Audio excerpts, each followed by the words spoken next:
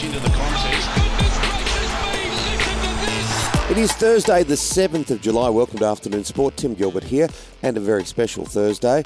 Shane Lee, of course, is on a special operation, and filling the chair is the great Brisbane comedian himself, Shad Wicker. How are you, Shad? Oh, mate, it's great. It's great being here from the greatest state of all, Queensland. Where else but Queensland? Now, tell us about what's going on in your world, where you're gigging. You going to Perth? Mate, I'm heading over west. I haven't been over to WA before, so I'm going there for a few shows at the Comedy Lounge there, kicking off tomorrow night. Any tips of places to go, Tim, or what?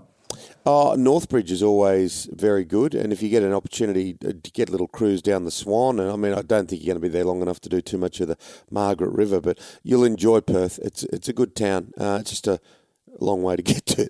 Yeah, well, it is good. I've heard nothing but good things, but I'll be looking forward to it. So if anyone's listening in Perth, come along to the shows at the Comedy Lounge. I'm doing 2 shows a night, so they'll be fun. Yeah, beautiful. All right, and if you're listening from Western Australia or you love Shad that much, jump on a plane, go see him. We've got a stack of sport about Nick Kyrgios blasts his way through the semi-finals at Wimbledon. He's playing some extraordinary tennis.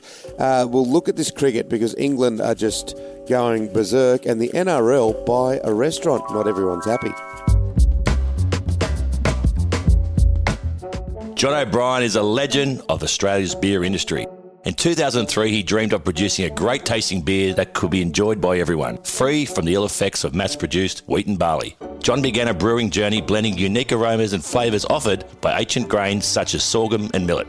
He perfected recipes over time which have led to 40 local and international awards, including 3 gold medals at the Australian International Beer Awards, a gold medal at the Indies, and a silver medal at the Beer World Cup.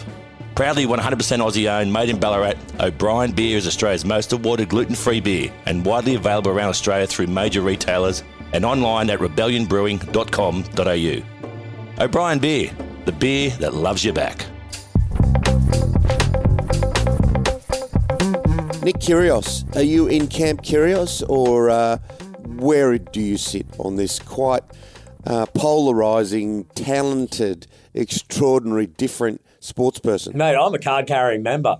King Kyrgios, baby. I love Kyrgios. He is my favourite. I think he's awesome, and I think that a lot of the flack that he cops is very unfair, if I'm being completely honest, Tim. I'm loving this run at Wimbledon right now. He has proven the haters wrong. It's a new side to Kyrgios as well, which I'm kind of loving, this vulnerable side to him that's really starting to convert to some great tennis on the court as well. Straight sets win last night, which is absolutely spectacular, which will hopefully get some of these haters to turn around and get on board as he makes a run against Nadal. Yeah, I must admit I've been critical at times of Nick Kyrgios, but I am with him with virtually every argument that he's had at Wimbledon. A couple of times he's overstepped the line, but that Tsitsipas thing, and we spoke about it during the week. I mean, he was right. And look, sometimes he gets his cards marked because of who he is. Tsitsipas was the one that whacked the ball in the crowd, and he's a unique figure and very good for tennis, I think. 100%. Like, this is the thing as well. Tennis is honestly boring if Nick wasn't in there right now, if I'm being completely honest. I mean, there has been some great tennis going on, but you need a character. I mean, we're on the back end of the 3 greatest tennis players arguably to ever play the game. Like, they're going to be on the back ends of their careers right now. And, you know, he puts it so well. You know, they don't want to put him on the main court, but he'll fill any court he's on. You know, people want to come and watch it. So a lot of these people want to sit there and complain and say that he's not good for tennis. Well, he's selling out. He's selling out every place that he's at. People are talking about the game of tennis. People are watching it. So what is good for tennis then if it's not more eyes on the sport? And he is showing that he can actually compete as well. Like, he's backing it up with the tennis now. And that journalist that was having a crack about the hat and the shoes, he really slammed him, didn't he? I love it. Because it was obvious what the guy was trying to do. Yeah, 100%. And I tell you what, I think that the journos in this situation as well need to probably have a bit of a look at a long, hard look at themselves. There was an issue I found that was a bit poor form was Isla Tomljanovic has had a great Wimbledon run. And obviously she went down last night, which means that she won't be heading through to the next round, which would have been against Halep, which would have been hard anyway. But the first question she gets asked is about her relationship with Nick Kyrgios after this run. And you kind of like, that's really poor form for an unseeded player that has just exceeded all expectations at a tournament. So you want to complain about how Nick Kyrgios is making this circus of tennis, but then you're fueling it by not asking appropriate questions of other players. So I thought was really annoying. Oh, exactly. And, they've got plenty to answer, haven't they, themselves? The way that they get in there and ask those types of questions. And well done to Ajla Tomljanovic. It was quite extraordinary what she achieved. Now, just by making the semi-finals, that's a prize check of just under $1.3 million. Yeah, and you know what is fascinating though as well is like that's great money, and that's obviously a great thing that you get through the prestige of the tournament. But we've all seemingly forgotten that this Wimbledon contributes nothing to your ranking. So even though this is Kyrgios's best run at a Grand Slam, it will mean nothing to his world ranking. Oh, it's stupid, isn't it? It's insane. I do love watching it though, and because I don't know what the weather's been like in other parts of the country, but up and down a big part of the eastern seaboard, it's been wet and dreary. And you look over there, and the weather's beautiful. And next thing you know, Kate Middleton, who always looks like a model, the Royals are there.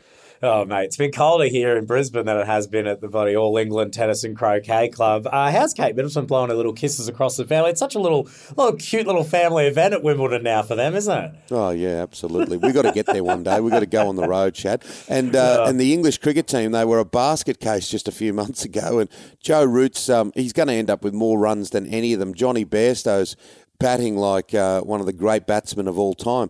They have turned it round on a dime. Yeah, crazy to see the switch in form for this English cricket side. I love in the news reports, though, people are really they're really leaning into how much they've changed how England's playing. And one of the quotes was, they're rewriting how cricket is played in England. So that means winning, I guess. Yeah, yes, exactly. And we've got the Ashes next year, so that's going to be nice and competitive. What about the Brisbane Lions? What's the word on the street? They're playing some amazing AFL. Do you think that the true believers of the Lions are thinking that we could do this again? Of course, they had that amazing run, didn't they, with Vossi and the boys? Mate, the vibe in Brisbane is very positive, the way they've been going. I mean, we obviously had that slip up at the Gabba a couple of weeks ago, but I think it's anyone's game at the moment with the AFL ladder. The ladder at the moment is so stacked at the top end. Obviously, tonight's going to be a big top of the table battle that'll have a bit of ramifications on exactly how confident the Lions feel about closing that gap.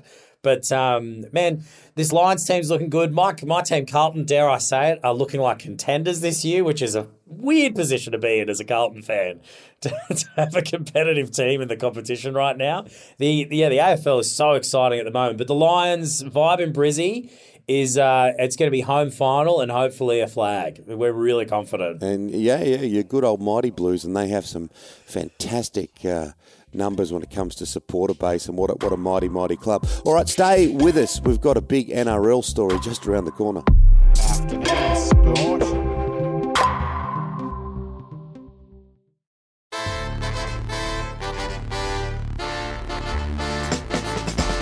Now, the NRL have gone out and bought Gambaro's restaurant in Brisbane, and I've always loved Gambaro's. Great spot, good people.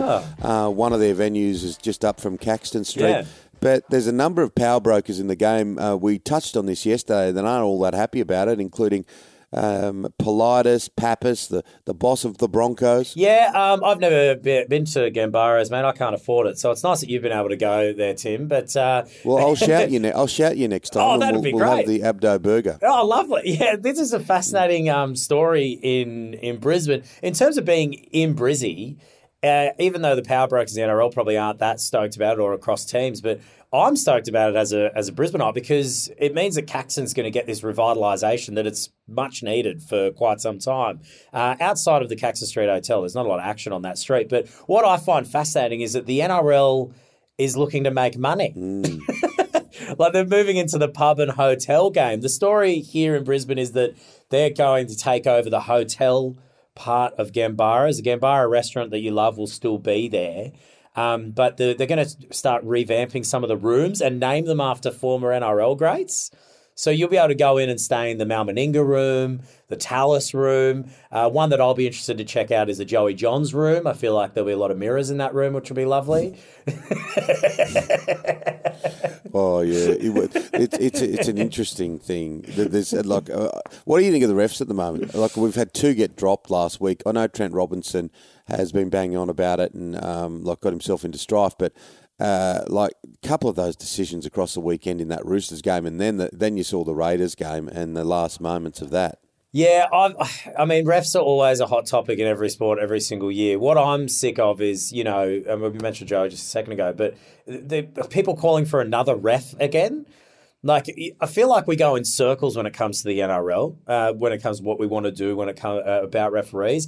We've got a problem, I think, that there's not a lot of quality refs floating around. I think that's the true issue at the moment, that they don't have a lot of great referees coming through. And then the other side of that is, some weeks when you watch it, I don't know if you feel this way too, Tim, but I feel like the man in the middle also doesn't know what the rules are. Yeah, he's getting he's getting so many voices in his ear or voices in his head. I mean, that Sam Verrills tackle, I just couldn't believe that in any way could have been a penalty, and it was so pivotal because, Penrith scored a try and boom, crash, opera, they lose the game, the Roosters. But yeah, look, hopefully nothing like that will happen at State of Origin. The guys are in camp, New South Wales Blues. Look, it's been such a wretched old time, hasn't it, for so many Australians, particularly those up around Lismore, and the Blues are staying, well, they're not too far away from there. And it's good to see them and Queensland, no doubt, getting a part of the community. Yeah, I think that's one of the great things about Origin, that, we all get wrapped up in the massive rivalry between the two states, but the teams always go on these nice trips before each camp into, I know the Maroons camp went out to Warwick just earlier this week as well, and